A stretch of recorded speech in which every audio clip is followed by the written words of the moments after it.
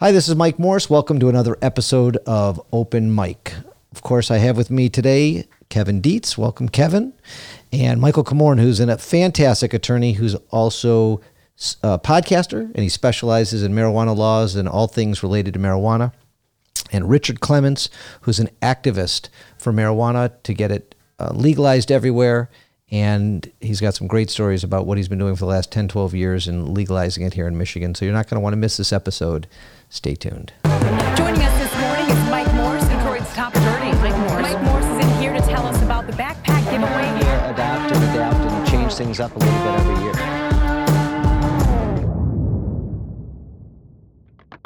So I'd like to welcome you all to the show. This is the first time we've had a four-person panel discussion. Welcome, Kevin Dietz. Thanks for being here.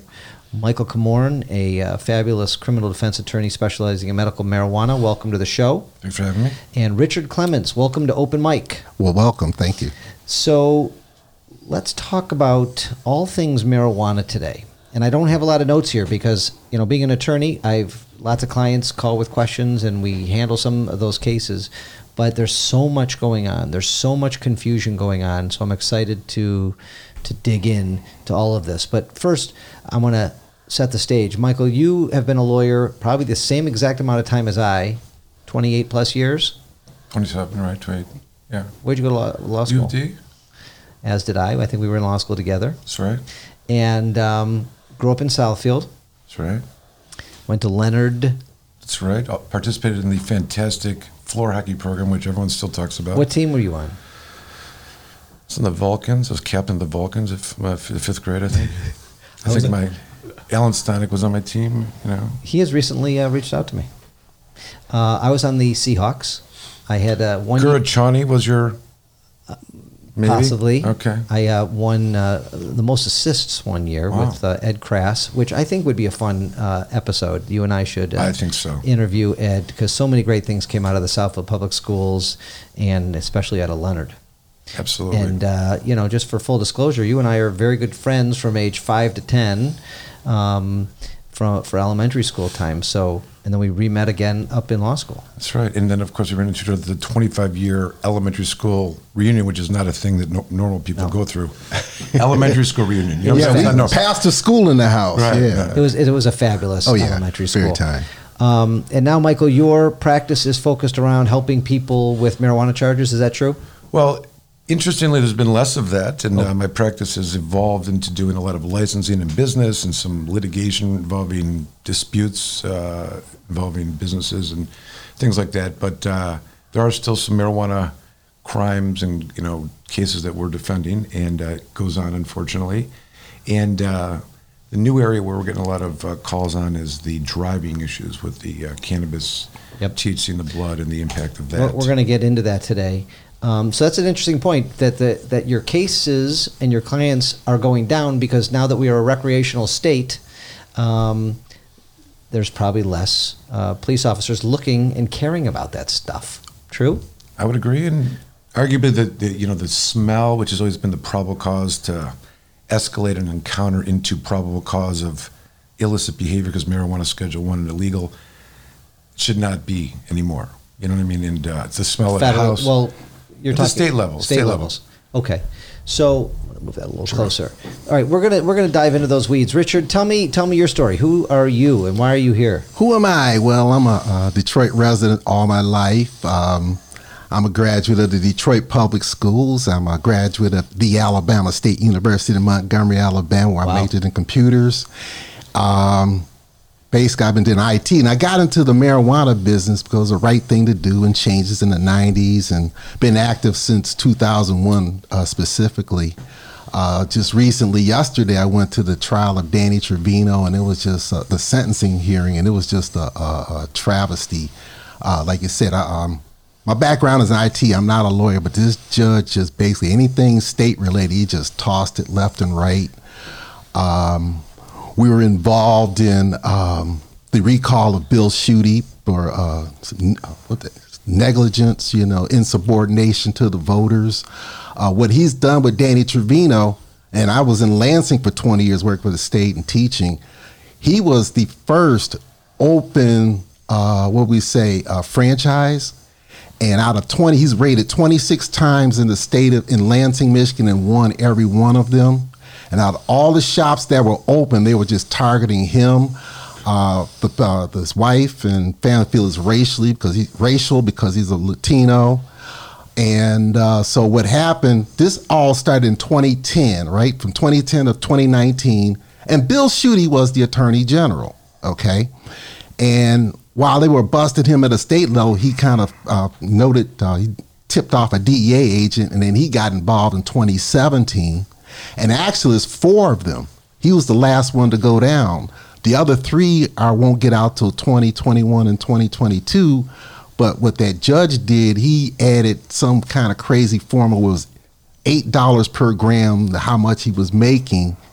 And so you're talking about a case that was just done yesterday. But we're talking about a time period when we were talking about medical marijuana. And when these all first opened, remember the states didn't exactly love it. So they were doing a lot of enforcement in certain counties, and they were busting people who had legal shops to sell medical marijuana. Okay, so just to set the stage, because some of our listeners don't know exactly what's happening here in Michigan. So, Michael, I'm going to turn to you for a second. 2008 was our first medical marijuana when you were allowed to have it when you were a medical necessity. Is that true? Yeah, I would describe it as this. In 2008, the MMA passed.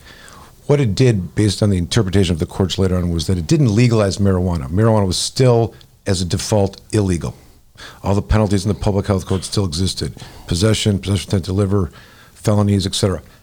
The MMA, the medical, provided an immunity or an exemption for individuals engaged in certain behavior for what would otherwise be illegal. So they were exempt or immune from arrest, prosecution, or penalty of any kind.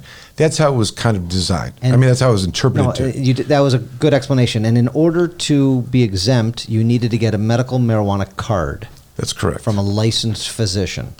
You would get a recommendation from a licensed physician, either MD or DO.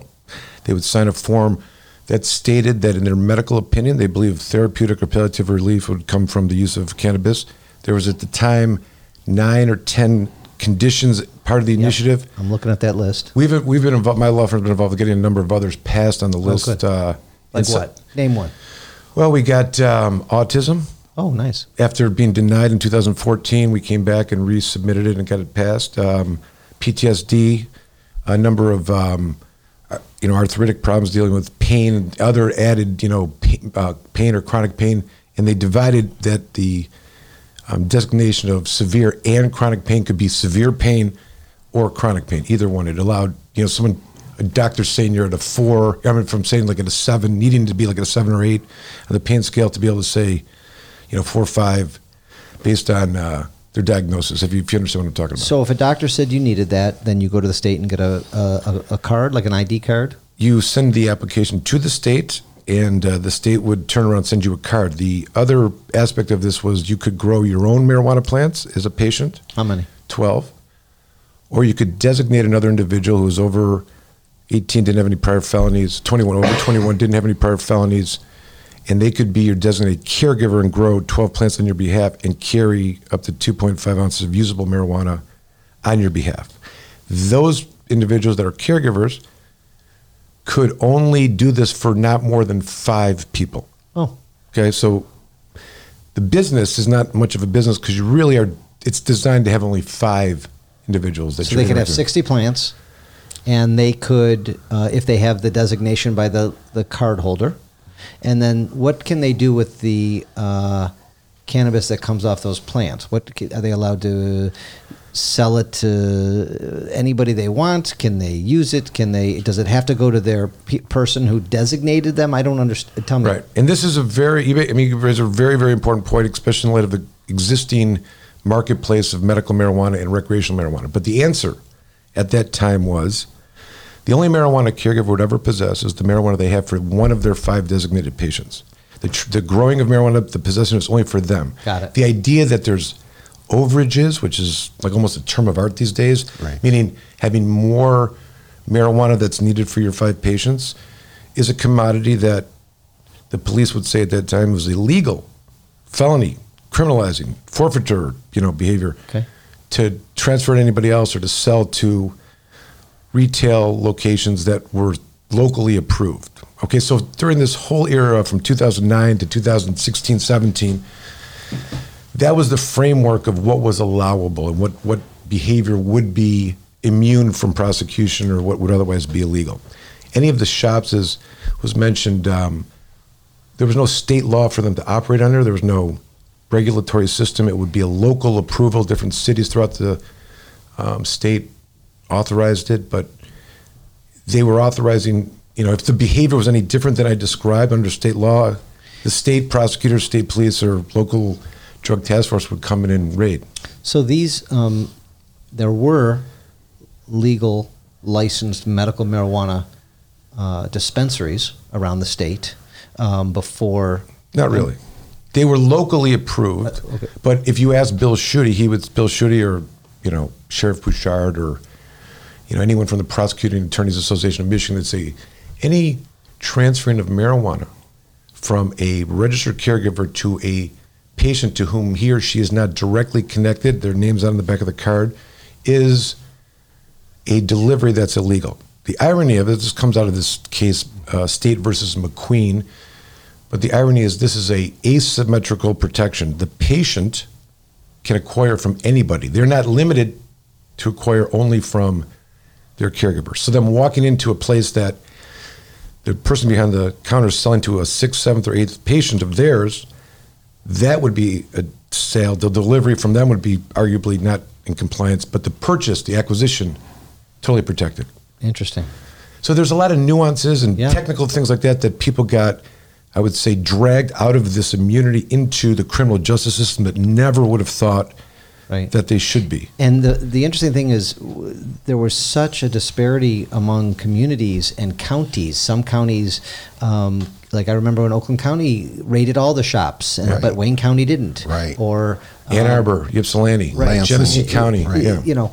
As lawyers, we look for fairness. We look for people to be treated the same. And throughout the last 10 years of me watching this, not actively practicing in it, it's been very confusing. And I have lots of friends ask me questions, and it's still confusing. And we're going to talk about lots of confusing things today with the feds versus the state versus what can people do and what people should do if they were pulled over and things like that we're going to get into. But with regards to the medical marijuana dispensaries, you said up till 16, 17 because Michigan passed the recreational marijuana statute in 2018. Right. And so is that in effect right now? Yes. So Michigan is a recreational marijuana state. Correct. Which means what? Well, can I insert a part of the history there of course. To make a point? Before this happened, there was the recreational law happened by way of ballot initiative. Right. In between this, the Michigan Medical Marijuana Licensing Facilities Act was legislatively created. This is the regulated system of the commerce of medical marijuana created by our legislature. They set forth this regulatory system that's been in effect since 2016. They started taking applications at the end of 2017.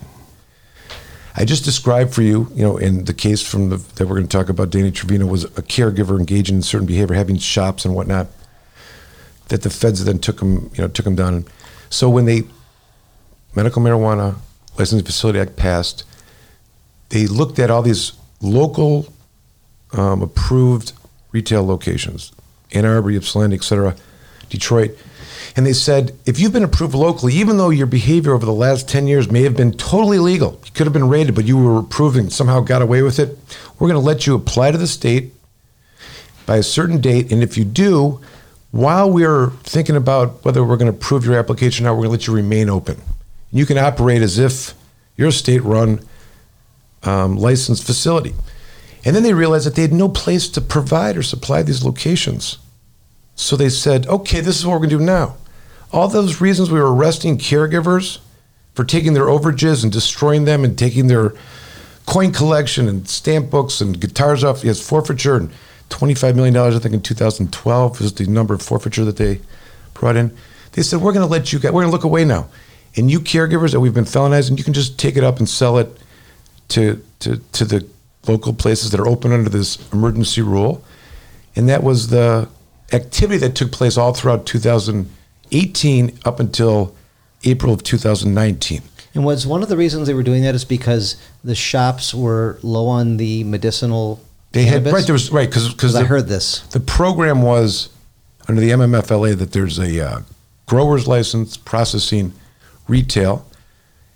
A entity or individual can own 1, 2, or 3 of those. If you have 1, 2, or 3 of those, you cannot own a transport license, which is to drive it, or a testing license. Those are the 5 licenses. So when they were authorizing or letting the retail locally approved stay open pending their application being approved, they needed a supply place, but there was no previously 1,500 plant grows that had been illegally operating or that were going to come out of the woodwork and say, hey, can we have a temporary? There was no plants growing under this, so they needed to find a source. And literally, and it says in the administrative rules, for the purpose of not having a state of emergency, so there's a shortage of to prevent a shortage of marijuana cannabis, medical cannabis, they said we're going to let caregivers supply this market right now. And that's how it had always been, really, in the illegal. And then they just kind of looked away and they went along with it. But it's kind of a remarkable factor in all that. I mean, in law school, they teach you, about state laws, right? And they teach you the difference between state laws and federal laws, right. And you understand them pretty well. But in this case, I don't know if now is a good time to jump to the Trevino case. Did we miss anything? Let me just go to recreational first.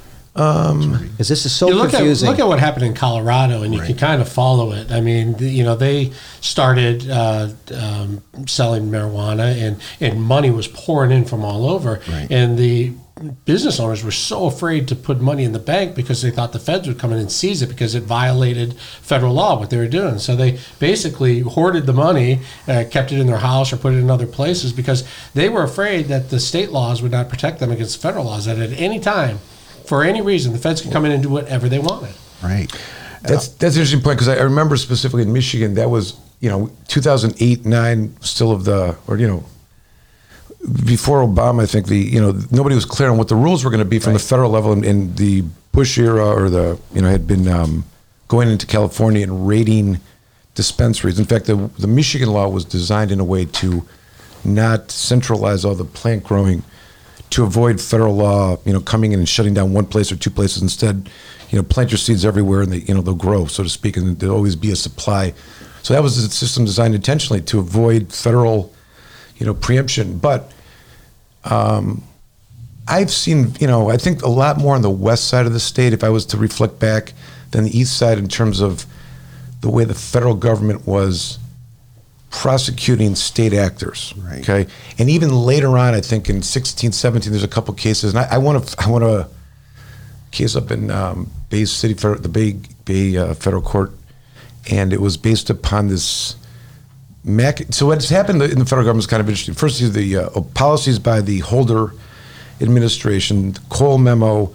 This is before Sessions, and there's a legislator from Colorado and California that had these riders on the budget. So the last 16, 17, 18, the federal government budget to the DEA has had a specific rider saying you cannot use any of these funds to investigate and prosecute state-compliant patients and caregivers. That's been the rule. That was under the Holder administration? Yes, but I'm trying to think what it was written into law. Yeah, no, but it was a rider, so I want to say Rickenbacker or something like that. So I'm talking about the... Yeah, I know. I don't know. Robacher.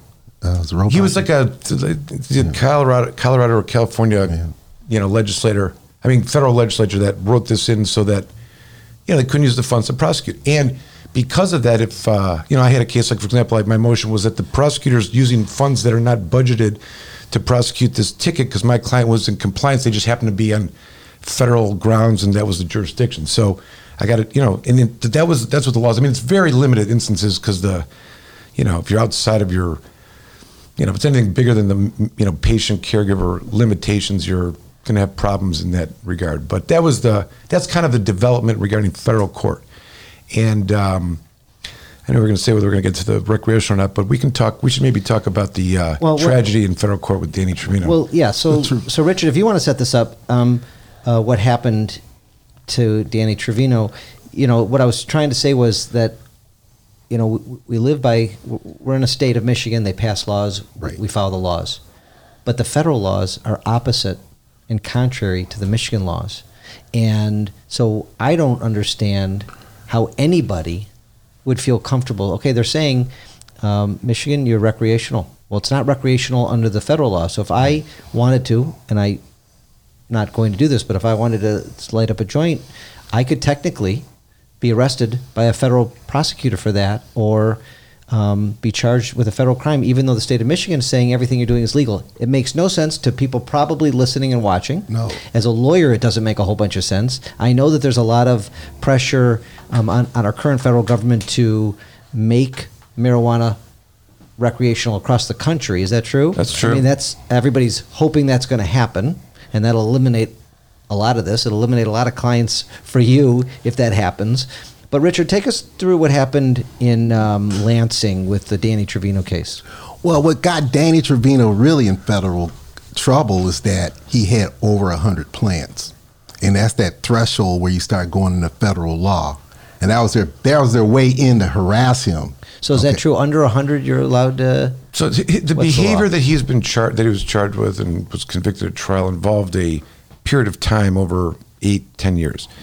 There was a time in Michigan when all that I just described was unknown. In 2009, 2010, there was 100 dispensaries in the city of Lansing, up and down Michigan Avenue, right? Right. And Bill Schuette came into office, and he drives into Lansing and says, this is my take on what's going on, and a lot of legislative action trying to introduce bills and whatnot, and the raids start happening. And, gave the first indication of how the government's going to be dealing with this, and they're going to go at it with boots and guns and AK-47s. They're going to destroy. And they did this time and time again, and I described for you how some survived and some remained open and, benefited. Danny, my take on it was he was like a innovator in this regard. Right. Like he read the law to be as broad as possible. And I would agree that there's the debate over the MMA has always been, it's a poorly written law. It's a voter initiative. And I say it's a broadly written law, and you don't understand or like broad laws that are aimed to broadly insulate individuals. You're looking, and lawyers are thinking boom, boom, boom, and it's usually, especially in criminal defense, not benefiting individuals. They're you know tight, I mean? Right, and they're tight laws. Right. Rules not are a lot rules, of gray. Right. So that's the, now the idea that, and there's some specific words within the law. For example, the sale of marijuana is not the sale of a controlled substance, and you're allowed to receive compensation for costs for the sale of marijuana. So these are, but no guidance other than that. So if you're a caregiver, there's no guidance to how you deposit, how you record on the taxes. Danny was an individual who I think, saw the need and for people to, outlet and outsource their overages, and to people that like going into a store and having various products, whatnot, and an innovator, and to suggest that under the caregiver system of 72 plants and 5 patients that there would not evolve from humans commercial thoughts, businesses. I mean, it would be absurd. And as much as they may put a blame on him, the failure of the legislature to act along the way is failure. Right? They did nothing. They did nothing. Right. They just let this abyss of torturing humans and for behavior that now is heroic in a way. You know what I mean? Yep. It was sabotage. It's basically if you look at the card. I mean, we've had a system for 10 years and they still have not put a picture on that. Okay, this was supposed to be an easy transfer.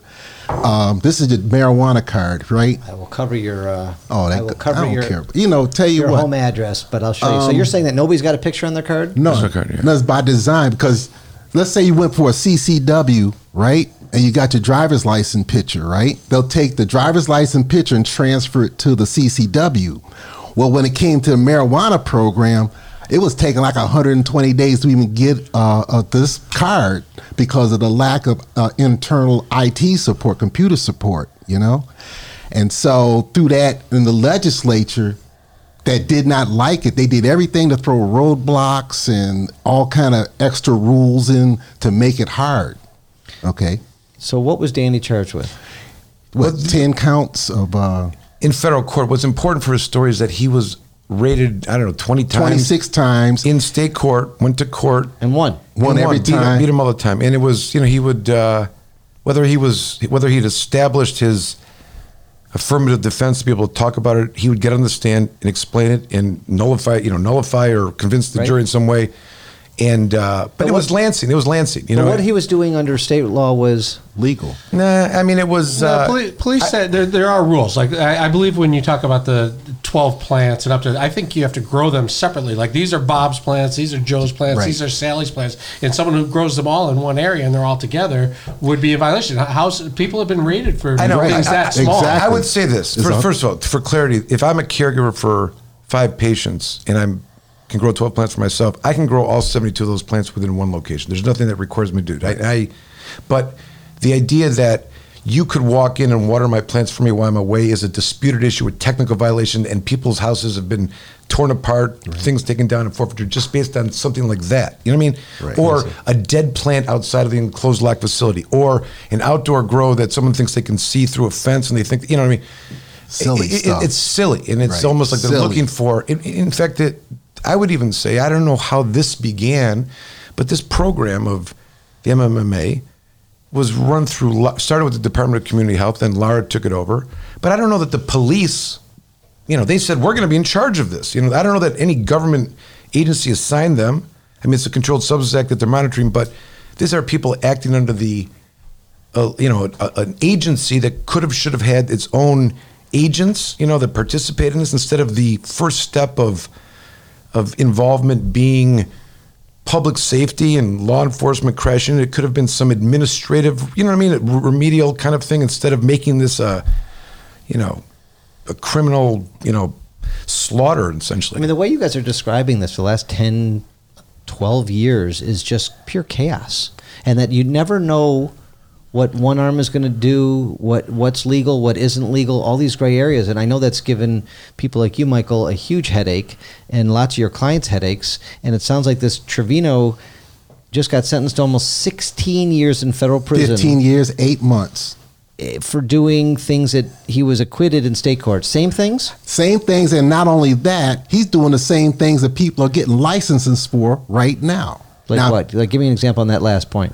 Right now, you could apply for a site license. You have different types of license, a consumption lounge, a grow, and everything. Selling marijuana, retail provisions. Retail provisions, All the crimes that he's being charged with, what he's doing illegally, federally. Okay. It's legal now. So all of these people who are now applying for these licenses under the Recreational Act, they're going to get licenses. They're going to set up shops. They're going to spend millions of dollars in cities like Ann Arbor and Detroit and Ypsilanti, and they're going to spend millions of dollars and open up a beautiful dispensary with a beautiful lounge where they could smoke marijuana in.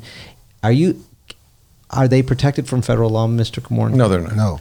So why would anybody spend millions of dollars on anything here in Michigan until the federal law is changed? And this is the distinction of what they would justify, the court system would justify in terms of the penalty for Trevino.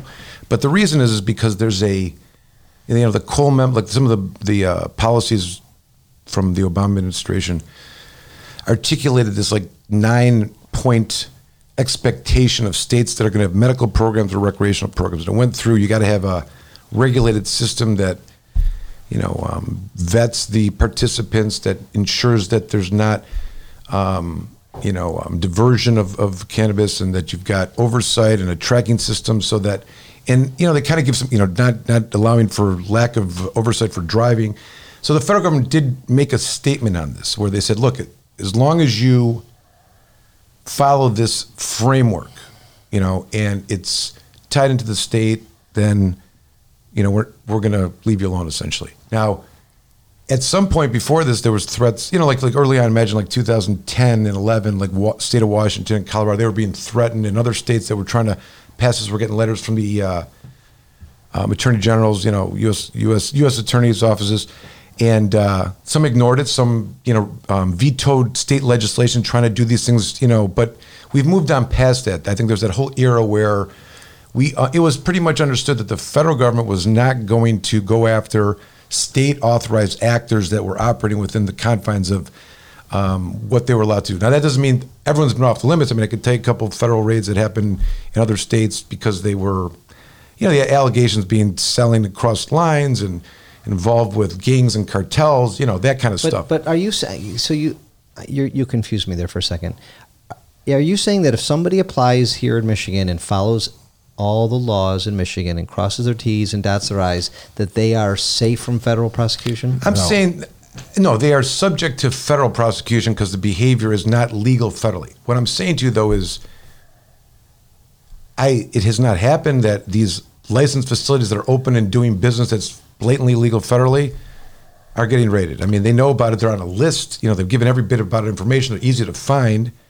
And I think because of their transparency, it's an unwritten rule. I'm not, it's an unwritten rule. Well, that's interesting. I'll tell you, go ahead. I was going to say that when we were doing the ballot initiative and getting the signatures, I would get judges that would not sign the petition, but they said if it ever got on the ballot, I'd vote for it because it would lower my dockets. I mean, it would clear out my. But the court, a lot of the judges liked it. The quote from the federal judge yesterday, and I'm going to find it. Oh, he was a tragedy. Well, the quote, Michael's got it in front of him. Thank you. The quote was, he didn't care about the state law. What did he say, Michael? It's right on the front page there. Oh, he said, he didn't care about that. See, anything to do with the state, he didn't really care about. Federal law has not changed. And I'm not advocating or suggesting that, I'm advising that federal law has changed. It is still illegal. There are mandatory minimums. That's what Rich was talking about, the over 100 plant count. What they've done is, at best, the U.S. Attorney's Office has taken a position that they will use their discretion when appropriate to charge mandatory minimums or not. Here, they chose their discretion to charge everything they possibly could. If I was to say what happened here, number one is that the behavior the U.S. Attorney's Office would say of Danny Trevino was so far beyond the pale of what was intended by the MMA that the nonsense of beating these state court cases is ridiculous. That he's a much more bigger player. Maybe there was, allegations of interstate sales and amount of money that was made that was far, I don't know, okay, fine. But amount of money that's made far beyond what would be expected and whatever. I think it's all in that framework that they would, and he was not state licensed at the time to do it. That would be a condition of the federal government unwritten rules, so to speak, the Cole memos. He didn't follow all the rules to a T. And he had a felony too. That okay. So it's right. messy. So, but Michael, what a people come to lawyers all the time and say, so you want to start a business, right? And you come in here and you say, Michael, am I allowed to do this? I want to go open a grow facility. I want to invest. I want to open up a processing lab, and I want to spend millions of dollars on it. Can you set it up in a way to keep me safe and guarantee me that I'm not going to get prosecuted by the federal government? I mean, I would never. How many lawyers make guarantees? Never. But what a hard job. No, I know that, but I say it's interesting because I meet with the variety of people that are interested now go from people that have been involved in the industry for a long time and people that have never been involved but have money and want to spend it. Okay, in there, they've invested in things that made money. They're not stupid or they've played their cards right, so to speak. The concerns of federal enforcement, literally, I advise everyone, of course, it's part of the conversation, but no one is thinking about that. Okay. And I think it's generally because this new era that we're in and the state's approval is again, it's an unwritten rule. At any time they could come in and, and that was... Changed their mind. Has Trump changed his mind since he's been in office? No, but the session era, when he first came in, he said, we're repealing all the Cole Obama stuff back to the Bush era, right? And there was a concern of that. Then he's out, and I think again we're back to this unwritten rule of the, it's a states' rights issue at the end of the day, right? And the Supreme Court's never weighed in. Not yet. They have on the commerce of marijuana, and that it interferes with the Commerce Clause of all things because they have to ensure that dangerous quote unquote substances aren't being transferred interstate. That's why the retail of it would be that's the times that they've basically opined in on that. But also pain treatment is in the it's like written in a treaty that pain treatment is a human right according to the World Health Organization and international treaties, so you got some type of coverage there too. The reason they're not really going after everybody is that at the federal court level, do you want the caseload? Do you want your court to be clogged up with these little marijuana convictions? You can't build enough jails, okay? What I told people to do is that you got to make them pay on election day and impeach a judge. Okay, judges can be impeached just like a president or anybody else, but what you need is to change the Senate. And you can start impeaching some of these judges. They did it to Alcide Hastings in Florida, you know. A federal judge? The federal judge. You can impeach a federal judge, and that's the process. And in order to get that process started, you got to change the House, and you got to have the votes in the Senate. And then you got to have a president say, hey, you got to go, you know? Yeah, good luck. Good luck. Right. So, the tragedy, can I say, because Richard is in the, you know, is this, and a lot of people don't know this, and I think during the campaign for the recreational law, I would try to remind people of this. And I run into people all the time that, you know, discuss the problems of recreational marijuana, concerns for driving, et cetera. And I'll always ask them, do you know why marijuana was made illegal in the first place? And most of them have no idea, that they're kind of just born and dropped into this. It's dangerous. It's a gateway. Wasn't it, was in the 60s or 70s? Wasn't it Nixon? I'm tell you, Nixon. President Nixon, at the time of, so the time is the Vietnam protests, the civil rights movement, drug culture, so to speak. So Nixon creates his own group called the Schaefer Commission. For 2 years, they go around the world and study cannabis. And this is he's developing the controlled substances scheduling, okay? And it's temporarily placed at Schedule 1, waiting for the report from his hand-picked men that were on this committee. They show up and they recommend to him that it should not be illegal. It should not be a controlled substance. They compare it to criminalizing single-parent homes, in that we may be morally against or desire two parents in a home, but we're not going to lock up the one mother or father who's taking care of the kids. That's the analogy they made. Nixon said, didn't you get the memo? The people that are using cannabis are the civil rights protesters, the Vietnam War vets. He had a thing for Jewish psychiatrists, you know, and there's a great quote from John Ehrlichman, later admitted, you want to know what this was really all about? The Nixon campaign in 1968 and the Nixon White House after that it had two enemies, the anti-war left and black people. You understand what I'm saying? We knew we couldn't make it illegal to be either against the war or black, but by getting the public to associate the hippies with marijuana and blacks with heroin, and then criminalize both heavily, we could disrupt those communities. We could arrest their leaders, raid their homes, break up the meetings, and vilify them night after night on the evening news. Did we know we were lying about the drugs? Of course we did. Okay? So the Schaefer report comes back and says it's not dangerous. Nixon says, screw you, we're doing it anyways.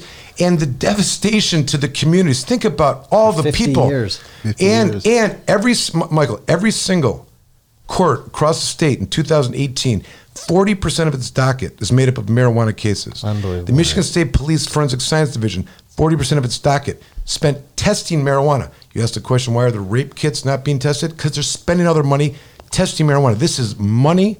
This supports this, you know, this machine of the court system, the, you know, prison, you know, for profit and employs people and pays the bills and for the courts that, you know, are being built in every city.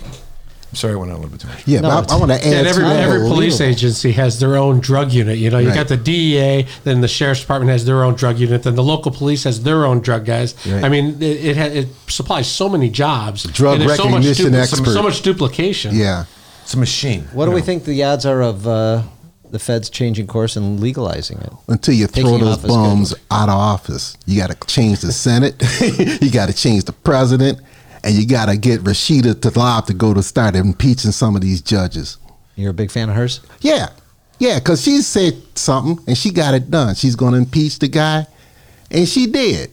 You got to give her credit. She did what she had to do. Okay. As far as I was going to say, the World Health Organization has these meetings in Vienna every year, and Canada and Mexico and the World Health Organization decriminalized marijuana. Okay, and they were going to take a vote, and the only people to stop it was the United States of America, FDA. They forced a vote to delay it like they've been usually doing it. But at the world level, international level, they recognize that marijuana is not that evil plant. It helps people. It's the CND in Vienna, Austria, every year, and it's ridiculous. I mean, you can see the big pharma influence in the policy. Okay, there's number of big lobbyists, big pharma, big whatever. The DEA, they use the DEA to shut people. That's their enforcement agency to keep the profits high with their opioids and put marijuana people in jail. Keep it criminalized. Even now with recreational, I mean, the people voted, they said they want it, and then now each community can say, no, we're opting out, or we're not opting in. And then even communities that opt in, some of their elected leaders are saying, well, we're going to postpone, we're not going to give out any... recreational, only the medical. Right. Yeah, right? I mean, did you see the story that Chief Craig had suggested that there's 10 or 13 more murders this time of year? He's outraged. Well, he's saying it's all quote-unquote black market marijuana that's causing all this crime. Well, you can't say that and also say the city of Detroit's opted out for recreational facilities, because he's complaining about interactions out on the street. Every time the city says, no, we're not going to open a store, it's a customer that wants to come in and buy. Well, I think he's saying he wants the city to allow it, to do what the people voted for and make recreational marijuana available. And I think he's saying if they did that, we wouldn't have as much violence, because we're having a lot of fights over illegal marijuana. Talk to the city council about that. They city council and the mayor's office to listen to the people. And I think the one issue with the city is that there's not enough minority ownership in some of the licensing. Yeah. And I think a lot of the problem, too, is that once they get all these licenses, they don't have a rate structure. They're not going to say, hey, what are we going to do with the money? Are we going to open up rec centers? Are we going to fix roads? Are we going to give restitution to the pensioners after you got them through a phony bankruptcy, or what? Are we going to build City Airport up and make that regional carrier again? Those type of questions you need to ask. Okay? So let's talk about the opt-in, opt-out thing, because there's so much confusion to me about that, because people are buying land, people are buying buildings, people are buying grow houses. They have their preliminary licenses, and then you hear that a city opts out. Right. I don't get it. Right. Michael, how are businessmen supposed to move? I mean, they're saying one thing, and then you buy land and you do all these things, and then they pull it. Right. And every little city can make its own decision. It just seems like pure chaos. So where are we at right now? I mean, I know it's recreational, but what do you have? What's going on with this opt-in, opt-out thing? Explain that to me. So the recreational law passed, and it has the same available 5 types of licenses for the recreational. The difference of the MMFLA, the legislatively created 2016, and the voter initiative recreational law is that the forensic background check of the applicant for the recreational law is much less. You can have a felony, you just can't have any crimes dealing with selling to a minor. But other than that, for the recreational licenses, there's not even a financial, cap or requirement, funding and whatnot, as opposed to the MMFLA, which has, it's like getting a casino license. I'd make it akin to, okay? So, but the rule that came out of the administrative rules made by Lara was that for the first 2 years that the recreational law is open and taking applications for these businesses, the only people that can apply for one of those 5 licenses is somebody or an entity that has one from the MMFLA. Does that make sense? Mm-hmm. So if you have a transport, testing, grow, processing, or retail, for the first 2 years that these applications are available, only those individuals can apply. So that's the first thing. So if they were licensed previously under the previous law for the medical marijuana, then they're the first to get the recreational. And I'm talking and this is big commercial marijuana that I'm talking. There are some other licenses that an individual or small business or anyone could get really, and not go through the same background check under the recreational law. But your point, what you're making, is that the opting in issue. So part of the legislation that passed, and this is not, I guess, uncommon. I've learned that in order to get something passed at the state level, they'll leave this city can opt in and opt out. So you have to get a consensus of everybody. If your city wants it, you can do it. If we don't want it, we're not going to do it, kind of thing. So it's been a slow roll. The first rules that came out, all the cities were, well, we want to wait and see what happens, and let's do a moratorium and blah, blah, blah. So it's been very slow to synchronize and get, applications approved, issuance of licenses locally, and the places that have opted in are the ones that have probably been most vulnerable financially, that their, tax base has been minimized. They don't have any residents. It's, like that kind of community where they are literally driven by the possibility of raising tax revenue for their local community. Meanwhile, they no longer allow for taxes on medical marijuana, and only recreational sales is what would be driving this. So there's very few. I think it's less than 10%. I think 7% of the communities maybe have opted in for medical, and even less than that for recreational. Now, most of these medical businesses need to have a recreational license. They can't survive or thrive on just 300,000 patients on this list. They need the 7 million people throughout the state of Michigan over the age of 21. And this will be an issue that's litigated, I promise you. Like a city or township that's opted in for medical, and then they say, nope, we're not opting in for recreational, there will be a lawsuit there. And there's a couple pending right now, I know. And that'll be the fight over to force them to opt in? Yes. And what would be the basis? What would be the legal argument? Well, for one, I was talking to Andrew Brisboe. He's the executive director in charge of all this. He said the voters voted this in. They have a right to have access. So if you live in a rural area and they won't opt in, and you don't have transportation and you can't get someplace, drive 4 hours in south. Yeah, that's what they're saying. Like, you'd have to drive, all the way over. And so they're going around the state and actually having meetings with communities saying that the people voted this in. The state is behind it. We want to help you. Prepare yourself to have recreational marijuana. That's what the people voted for. That's what our job is to make it happen, and we're here to help you. Now, they're not going to tell you have to opt in, but they are saying that there are reasons that opting in is important, and one of those is access.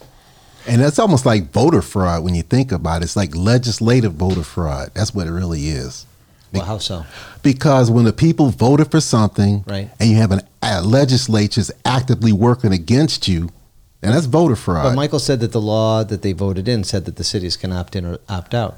Well, it's still, in a way, a certain... Well, I'm saying if they've opted in for medical, the question is, are they compelled to opt in for recreational for those businesses? In other words, when we said to you, you can have a medical and sell to medical patients only, was it implied that if there's a recreational law, we're going to let you expand to more people? That's the first one. But I will say this, and this, that's an interesting perspective that they're taking. I think they see that this could get totally tied up, and that the whole program will fail if they don't get these cities stopped. And because they're trying to control the economy in a way.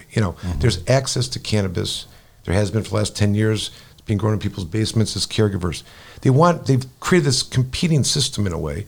And they want to control it, and they want to tax it, and they want to know all of that's being transferred and used, and whatever being used. And in order for them to do that, they have to recognize what the end product looks like, and that's appealing to those people that have been accustomed to buying cannabis, or bring people in that haven't used cannabis in the past, but this is going to be a new alternative for them. So in order to do that, they've got to think about more the end user product.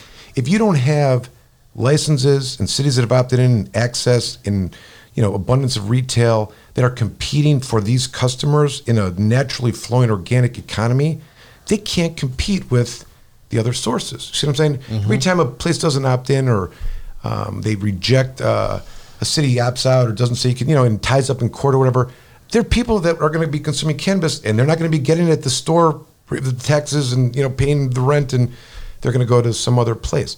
So that is what I think they're trying to get at here, is that, we got this program, and in order for it to really work, we've got to create this organic supply and demand, stores abundance, and that's how it's going to work. Otherwise, they can't, they cannot, because, for example, here's an interesting dynamic. To be a seed grower, get a grower's license, 1,500 plants. Can you imagine the amount of money it costs to get this license? It's, and then the building itself has to be up to code, and there's all these requirements. Probably spending close to $500,000 minimum, $80,000 a year to keep the license, and you haven't put a seed in the ground, and you got electricity, you got employees. So now the state allows for caregivers to sell directly to the growers. So the model of a grower now is to either go through that entire process that I just described, all that labor, or find a caregiver that's going to bring it to them. They can buy it, turn around, flip it into the market, and it gets to So this is the challenge. Now, that in and of itself should explain the challenges that this market has in terms of its production and supply. And if there's an easier way to make it, an easier way to produce it, and it's just a matter, then we should be thinking about that as being the way to do it. Because the prices that are being attached to this because of the regulations exceed what the normal price would be for the consumer. Black market. And everybody's focusing on retail now. The hemp plant itself can make 25,000 different products, and one of them was like fuel, fiber, and a thing called hempcrete, so you could fix the damn roads with, He just flipped to hemp. Hint, okay? And that's retail and all this is just one part of the picture, but it's a big part. Sure. But if we start looking at manufacturing, like what you were saying, you can make many products from the hemp plant, especially with all this climate change going on and it's a lot of opportunity. What climate change? Yeah, I know. Let me cut you off for a second, Richard. What's up? Somebody showed me recently that there's apps where you can get marijuana delivered to your door. Yeah. Recreationally, without license, and there's literally thousands of people driving around these counties. Is that legal?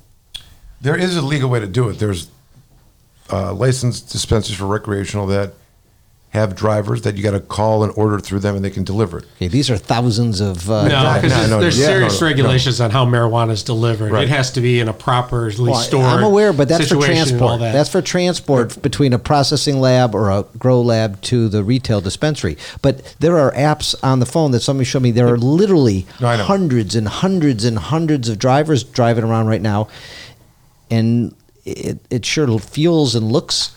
This is a good legal. question. So here you go. For the recreational law, there's two real aspects of the, Michigan's Regulate Marijuana Like Alcohol Act, the MRTMA. So the way it works is it speaks in the first paragraph, this law is intended to legalize marijuana for adults over the age of 21. And with that comes certain protections for individuals acting in quantities, amounts, growing, what it looks like, et cetera. And also it says to create a commercial market for recreational marijuana sales, et cetera. So the first part of it, authorizes individual protections. So I'm 21, I can smoke it, I can drive with it, I can have a certain amount, I can't use it in public, and I can grow a certain amount. And if I'm over that, it gives penalties of civil infractions and things like that. So that's the intention of it, okay? Mm-hmm. Clearly stating the intention is not to felonize it and criminalize it anymore. The recreational market that they describe, the issuing of licenses, is, sets forth these various licenses that I talked about. One of which we haven't talked about yet, is the social use licenses. Okay, this is like you can actually have a facility, a lounge. People can pay money to get into and ingest cannabis. Envision even a concert where there's no liquor. They show up to watch, or a comedian, or in the surround. And this is, the visual of what recreational marijuana would look like. And as much as they've, made the engaging in alcohol as a commercial, like, the beautiful people drinking and having so much fun, like, cannabis still is like a taboo almost, like the use of it. You don't see it and it hasn't. But this is a path to kind of get that developing a little bit. But the rules that they've been described are that if you're an adult and you can grow 12 plants, or you're allowed to carry 2.5, you can't bring it into this location and use your own cannabis, okay? You would have to buy the cannabis that the state has, licensed individuals to grow, process, and sell, and that's what would be at these locations. Any other cannabis that would be used there is illegal, even though there's a lot of people that are growing marijuana for caregivers or, as an adult, 12 plants. So it's grabbed by the state, you might say, to, reach into these private meeting places and try to get some tax dollars. Now, it's interesting because the state has taken the position that we're going to overregulate this because you can't reel it in later. We're going to start real tough with the regulations, brand new, recreational law, and we're going to back it off as we go forward. But I've been advocating that there's certain protections in Michigan law statutorily, like the right to have a secret club. Clubs are, and to use cannabis in a secret club or like a private club. Private club. It's a secret society statute that says you can, have a club for benevolent purposes. This is a statute in Michigan. That sounds fun. Yeah. I think you should. I want to be a member. And the idea that you can meet, like a right to assemble is a constitutional right, and the right to engage in the adult recreational use of cannabis in Michigan would also be allowed. So the idea that the state has now reached into that environment and is regulating it or potentially, penalizing it, to me is a little bit of an overreach. In other words, the administrative rules that were created for this, not legislative, but administrative rules, are prohibiting what was otherwise permitted behavior. You see what I'm saying? Mm-hmm. And I get that it's a big reach for the state and its administration, but it's things like that are resulting in raids. Like that's where the state is now acting on. You've heard there's a couple of raids in Detroit. There's a couple in the UP. How can this be taking place when marijuana is legal, you might say? Why are they still kicking indoors? It's because of license violations and trying to, squeeze out a crime of whatever they find there. Because you're talking about apps such as, buy a T-shirt and we'll bring you 2.5 ounces of marijuana and the T-shirt costs, $400 or whatever. And there's a lot of, there's activity that was going on like that. And that's the kind of stuff that they've seemingly have been targeting. And what I mean by that from a legal perspective is I could gift you 2.5 ounces. You would take it and not remunerate me. And if I sold you a T-shirt for $250, that would, that's like the rub or the, what people have been trying to bypass. And the state's been looking at it, and their argument, ironically, has been, you don't have a license. And these other people stood in line and got a license, and we have to protect the licensed people against the non-licensed people. So it's a totally crazy environment now because this line has been drawn of good behavior and outside the lines behavior. That's, Well, yeah. I mean, the fact that these apps are so mainstream, that's why I brought it up. I mean, literally, Ryan back there could sit and order something, which would be an interesting exercise at the beginning of the podcast. Order me a T-shirt and see what comes with it. And the fact that you could be, you could be a cop and sit on that app all day and have people come to you and arrest them. But it's, hopefully it never gets there. Hopefully you guys, we elect the right people coming up in November. August. What's coming up in August? The primary. No, I know the primary, but what elections are you watching, Richard? Well, I'm watching basically the local ones, the statewide ones, where if you win the primary, you win the whole thing. And I'm trying to talk to people now about actually impeaching judges, get that in their head so they can actually show up and vote. Because if you can get that type of thing, you could really put some fire under them and inspire them so that Trump don't come in and say, I freed the weed, and really he didn't because he still got Bill Barr and they're redacting everything, Speaking of Trump, and I want to just take the temperature of the room here. Yesterday and today there's been there's been a politician, there's been a billionaire saying that they think that Trump should pardon Kwame. Mm-hmm. What's your opinion on that, Richard? Well, he should, but I think what it's going to be for the wrong reasons. It's going to be just for votes. It's going to be used as a divisive act to say, hey, I did a lot for the blacks, And, well, I get why he may or may not want it, but do you think Kwame deserves some clemency, which means reducing his sentence or a full pardon? Yes, he does, and there's a few more like that. I know he did wrong. He didn't listen to the right people when he should have, and people got much. All the people who did the Wall Street ripoffs and the Home got much less time. I do understand that there's some people that really feel that he should stick it to him, and but overall, I think they should reduce his sentence or just expunge it. He did some time. Him and Rod Blago. So you think the 7 years he's done is enough? Michael Camoran, what's your opinion about Trump and Kwame, and should he get pardoned or have some clemency? I know there's a lot of politics behind this, and I may not even be thinking about the convictions and the evidence that was presented.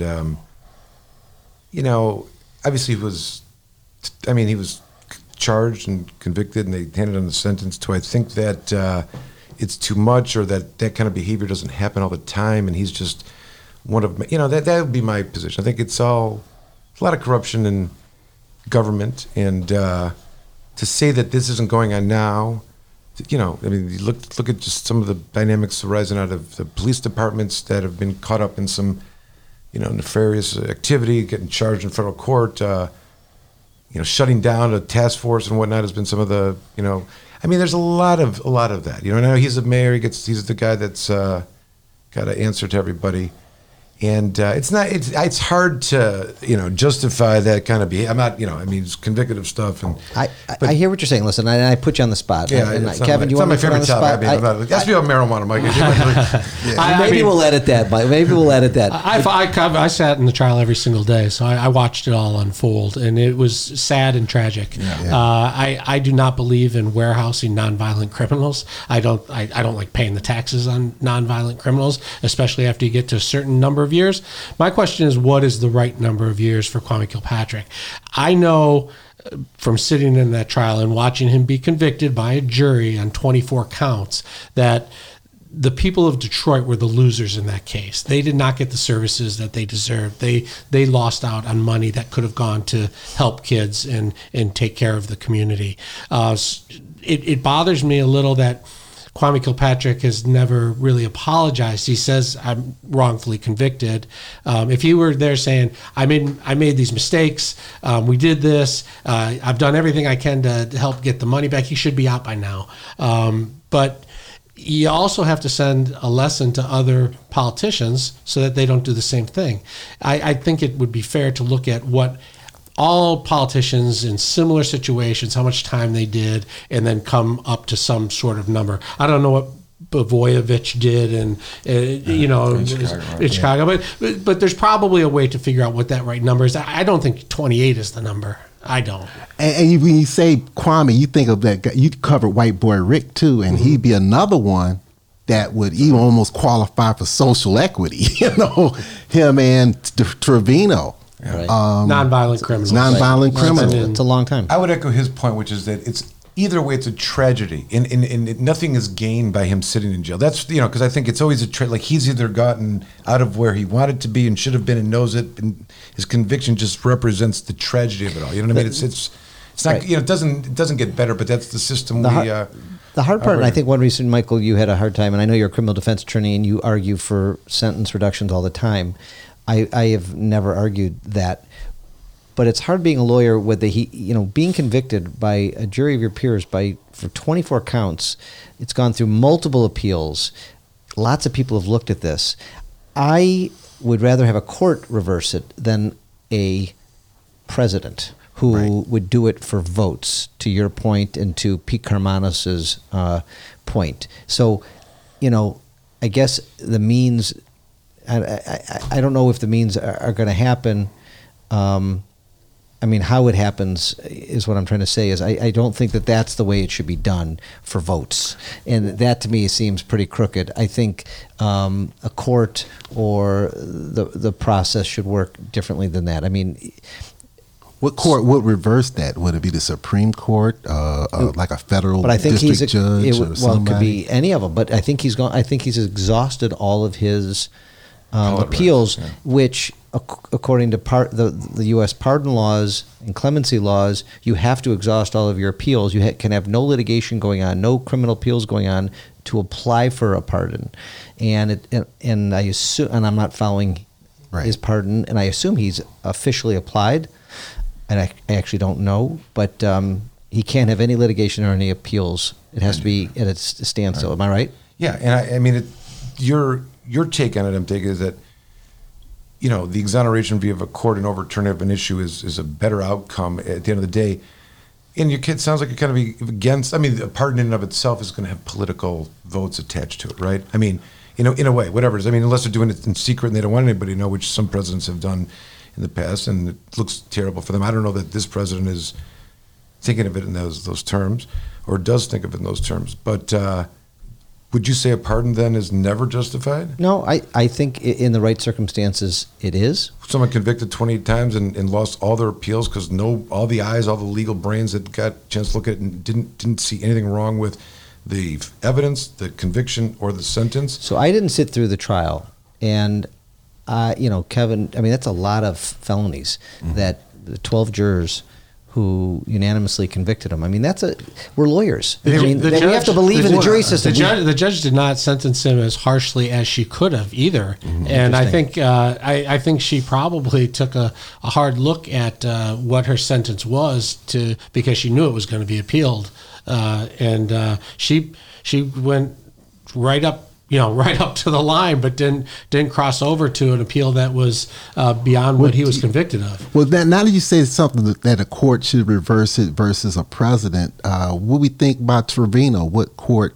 A court? Well, that'll be appealed to the circuit. He'd be at the Sixth Circuit. Sixth Circuit, and if that's denied, it would go up to the Supreme Court. Right. Correct. And the U.S. Supreme Court. Go ahead. On the Kwame issue, though, another factor in that there was a lot of people that had cooperated, which is always problematic in a criminal case. You know what I mean? So you have the other people that are participating in the crime themselves testifying they're getting a break.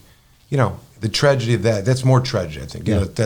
Whoever's in first and cooperates, they get out of it or get less of a punishment. That's a factor in this, which probably made it worse for him. They brought up more evidence. Mm-hmm. Again, that's part of the process, what I mean? But I always, it raises, in my mind, the motivations for those people and their willingness to add to things. And also, if you take a plea deal, you're way down here, and if you don't take a plea deal, man, they come with everything. Oh yeah. And then the sentencing is almost maxed out. It's like they do not want you going to trial, and I don't think that's a great message either. Federal court punishes you for exercising your constitutional rights to go to trial. The mother, the university scandal in California, the actresses that were paying their way. Oh, they're just realizing that. Wait a second, if we don't take the plea and make the government prove its case, they're going to add 10 charges. Right, and that's what I think happened to Danny. That's another factor in Danny's and Kwame's also. Right, there's Michael. We had Adolph Mongo on the show a couple months ago, who said that he had lunch with the prosecutor Kim Worthy the day before, who said, "Convince your client Kwame to take a plea, to resign." And we won't charge him. Right. And he went back to say that and told Kwame that, and Kwame's like, "My people are on this. Don't worry about it." And I don't know anything else other than what I just told you, but that was a pretty interesting story. That was not the federal charges. No? It was certainly 28, but it was the state charges that caused him to resign and put him in prison for, was it 18 months or so? He didn't listen to nobody. But had he resigned, he may not have been charged with anything. Probably wouldn't have. Probably wouldn't have. So I thought that was interesting. So, yes, Michael. Pain and suffering for hubris is not, I don't have problems with that. You know what I mean? Like if you're so missing the boat of your, so cocky, such a huge ego. Let's talk, I know we're going long, but you know what? This is an interesting topic, and I think our listeners are going to enjoy it. There's a very famous case in Michigan. It's one of the pinnacle cases in your law, the Earl Carruthers case. Yes. And there's a little backstory that we've never talked about publicly, but and Michael's going to explain it. But Earl Carruthers was a friend of mine. He was my personal trainer, and he ran into some trouble, and I referred him to you, and you did a fabulous job for him, I believe. And so tell us what the Earl Carruthers case, what was a legal precedent that was set, and is it still law, and any other color you want to give us on that? So this all arose during the MMMA, the Michigan Medical Marijuana Act, and as we mentioned, the certain amount of plants you can possess and a certain amount of marijuana you can possess. But the term of art is not more than 2.5 ounces of usable, quote-unquote, marijuana. So Earl Carruthers was driving in Oakland County, got pulled over and had brownies in his vehicle. And the question for the courts was, does brownies fit the definition of usable marijuana? And usable marijuana is defined as the dried leaf or preparation or mixture of the marijuana, okay? But there wasn't any weights or measurements of this other thing that wasn't plant material. So there's a lot of unanswered questions. So hold on, back up. These were medical marijuana brownies. Correct. Which had some marijuana in the brownie, but the brownie is a dense, heavier object. It clearly wasn't all marijuana. Correct. So I just wanted to understand. And I would say this, though, also, because this is a second thing that came out of this, but there was no visible plant material in these brownies. In fact, the process was about extracting the THC or the cannabinoids out of the plant material, throwing away the plant material and mixing this into the butter and baking the brownies. Okay, that's the idea. Or is using the butter to extract it and then baking with it, which retains the THC for the medicinal brownies. So what happens in the case is that the trial court, Judge Warren, Oakland County, says he's not protected under the immunities because the brownies don't fit the definition of usable marijuana. It's a, so then the Court of Appeals gets the case and says, it's a really difficult opinion because what they realize is that they can't quantify the amount of THC. The lab isn't capable of quantifying the amount of THC. So we're not even, can't even talk about amounts and whether it's, are we going to weigh the whole thing or are we just going to weigh the amount of THC? These were unanswered questions. There's a quote from the opinion which just, evidences how crazy things were at that time. Something to the effect of, the highly concentrated but dangerous and highly concentrated but unmeasurable amounts of THC. Like these things, they can't be highly concentrated and unmeasurable at the same time. But they've alluded to, this is the fear that was kind of taking place.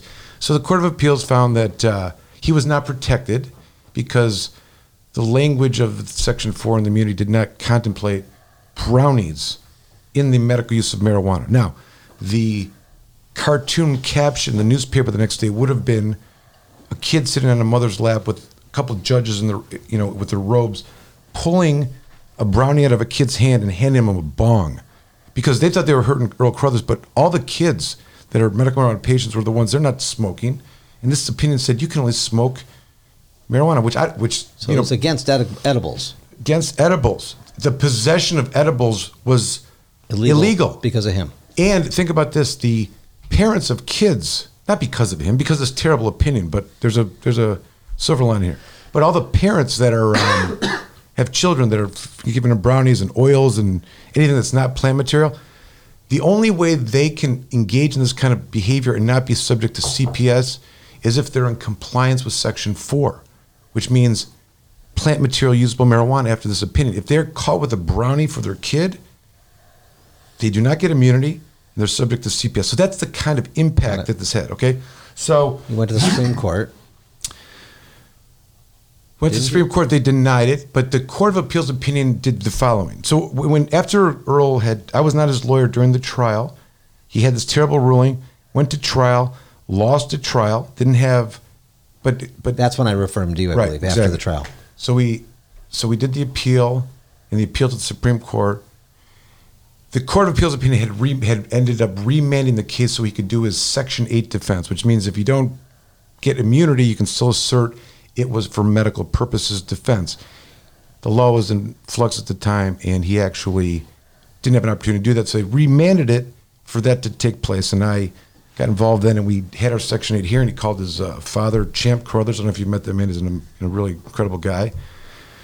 And he testified, and the brownies were for him, and we made out our case. And then the Oakland County Prosecutor's Office appealed that to the Court of Appeals and to the Supreme Court, and hung around there for a little while. And in the meantime, the legislature, in an act that it's the first time I've ever seen this in the 28 years we've been practicing, but they amended the MMMA, and not only did they amend it, they stated in the amendments that this law is intended to be curative and retroactive. And the reason why it's curative and retroactive is because we as the legislature failed to do what we were mandated to do, which is to implement the MMA to protect people from arrest and prosecution. And by them failing to legislate the protections for medibles and food products, that's the justification for this retroactive law. I've never seen a law applied retroactively in criminal law. Nor have I. And it's just for those people who don't fully follow this. I mean, that's a positive thing. Oh, that was a huge win. So, we call these the Carruthers Amendments. We name. So people got out of jail and prison and got expungements because of Carruthers' case. That's right. So, so his case is still alive. We went back to court. Ironically, the numbers that the legislature came up with, they've redefined the volume limitations for marijuana-infused products. If you were allowed to have 2.5 ounces of usable plant material, for every one of those ounces, now you could have 8 ounces of marijuana-infused products, or brownies or edibles or whatnot. So this whole thing changed, and the numbers that the state used are virtually the same numbers that he was arrested with in his car. Like, it's his law, okay? But so they ultimately so they later just capitulated. But the uniqueness of, they dismissed the case in nulli pros. But he'd been to trial. He'd done like 60 days in jail, 5 years of probation. And I'd never been in a situation like we were getting ready to go to trial. They couldn't hurt him anymore. I mean, he could literally have said at the defense table, but just been like, flipping off everybody around him because he'd already been hurt and abused, and but it was just such a weird procedural phenomena of a case. But Earl's doing great. I'm sure he's, as I said, we do a little gathering, kicking it with Comorn, and I've seen him on your podcast. Yeah. What's the name of your podcast? We do Planet Green Trees. It's Planet Green Trees TV on Facebook, and we're on YouTube as well. And you do it live, right? We do it live. And what nights, if my viewers or listeners want to check it out, where do they go? PlanetGreenTrees.com. Planet Green Trees TV on Facebook or Comorn Law has a YouTube channel. But Wednesday nights we do a podcast, and we've been doing them for really like 8 or 10 years. You doing one tonight? We've adjourned it till tomorrow because my daughter has a recital at the middle school. I know my crack IT guy has been there and said it's a good time had by all, and I've watched it. Looks like you guys are having fun in there. We're trying to model it after this a little bit. I think we're trying to get some. Well, hopefully people will tune in to watch. Richard, any parting thoughts before we let you go? Well, yeah, I write 2 blogs. One's called freetheweedusa.blogspot.com, where I keep track of a lot of the marijuana, a lot of the weed issues in the world. And I was blogging for former Councilman George Cushenberry Jr. called friendsofgeorge.blogspot.com. I think with the whole thing of the marijuana between state and federal and people getting out to vote, they're all intertwined. Like I said, when I went to that trial, it was just a travesty. I mean, I thought they had extra police in there and the dogs and all that. And I'm like, Western District was not a great district in the federal court system anyway. They really got some shaky decisions over that way. That's why they take them over there versus coming to the Eastern District. But what I'd like to say, though, is that let's keep freeing the weed by, being vigilant, being aware, like participate and start questioning all these people running for office. Where do you stand on the marijuana issue? What about expungements? Working with State Rep Isaac Robinson, who got through the expungement bill. And it's in the Senate right now. Now, the Michigan Senate could pass that with immediate effect versus waiting 90 days. That's some of the other things we can do. So they do respond to calls versus more than email. So I suggest there, just load up the emails, just call them, and just call, make noise. Don't sit there and don't do anything and complain. Got to do something. What's your favorite type of strain these days of medical or I'm a sativa, man. I'm a believer in sativa. They got the indica and the hybrid. I'm a sativa guy. You're a sativa guy? Right now, I was doing wedding cake. Wedding cake's your favorite? Yeah. Have you ever heard of an edible or a medible called the Midnight Roots bars? I haven't, but I don't do many medibles. I always like smoking them because the medibles you can't eat too much. That's where people get sick. They eat too much of it. Too much. You got to follow the instructions. Right. Don't eat the whole brownie. Don't eat the whole brownie or cookie or bar. I've heard that. Yeah. This episode is sponsored by the Midnight Roots bar. I just decided that they're not giving me any money or bars. Or weed. I just know the guys. I know the guys. What did you say? They ain't giving any weed. No, they should, right? Yeah, you doggone right. I don't have my card, and I do. But now it's recreational, so it doesn't really matter, does it? Right. I know those guys, and I hear good things about their products. So, giving them a shout out. Kevin, anything else, any last words? I would say this election is really, really important. So you better get out and vote because there's a lot going on. Yes. And if you sit home on the sidelines, you're missing out on all the things that are going to be coming. Right. Can I say something about Richard? Because he was telling a little bit of himself, and he's not doing it justice. Can I just give you a little Please. bit? I met Richard the first time. I'm a lawyer. I'm practicing, criminal defense and doing some stuff and get involved with medical marijuana cases. And I showed up at a rally. I asked to speak in front of a group of people, which is totally different than going to court. You know what I mean? And I'm scheduled to go behind Richard, and it's in Lansing. It's like in February, March. It's freezing cold out there. I got a client with me. We're kind of up on this thing. And Richard gets up and he does this free the weed thing. He gets a chant going, free the weed, free the Yes. He's like the guy, that you don't want to have to follow him. Like, you don't know what to do or what to say. So I go up there and I'm there to talk with Mike. And I'm like, free the weed. I did just follow it. But he has been in the game advocating for years beyond my entry. He's been involved with Michigan NORML for a long time. He's showed up and advocated, everywhere, and has been a voice of reason in communities that are crazy and don't understand cannabis. And it takes a lot of courage, and he doesn't give, he should get a lot of credit for that because he's been around for a long time. Nice job. Nice work, And, Richard. What does NORML stand for? National Organization for the Reform of Marijuana Laws. Got it. We have a Michigan chapter, and within Michigan we have local chapters. So we've been a strong advocate for the marijuana.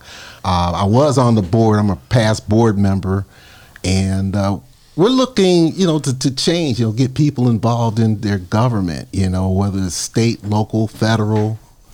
Just be involved, because if you sit on the sidelines, you're going to get hit. I mean, you got to get in the game, you got to be on the field hitting, Think about this. In 2008, there was no legal marijuana anything. And the organization he's talking about, NORML, was one of the only advocacy programs that was around in the state. But in a mere 10 years, we passed medical marijuana by voter initiative. That's not waiting on the legislature to change the law. You don't like the law, go out and change it yourself. Right. Part of it. The legalization, recreational, part of it. The fortitude to gather and organize that kind of campaign is what he's talking about. It's impressive. You want to change the law, get out, get active. get out. That's his message. If he's not articulating. Well, nice job. Thank you Thank both you. for being here today. I really appreciate it. Kevin, as always, thank you for being here. Yeah. And until next time, thank you.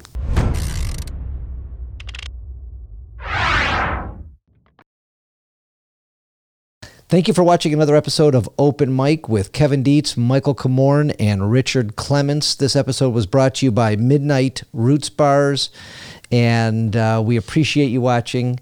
And if you like this episode, please subscribe if you haven't already and share it with all your friends. Thanks for watching.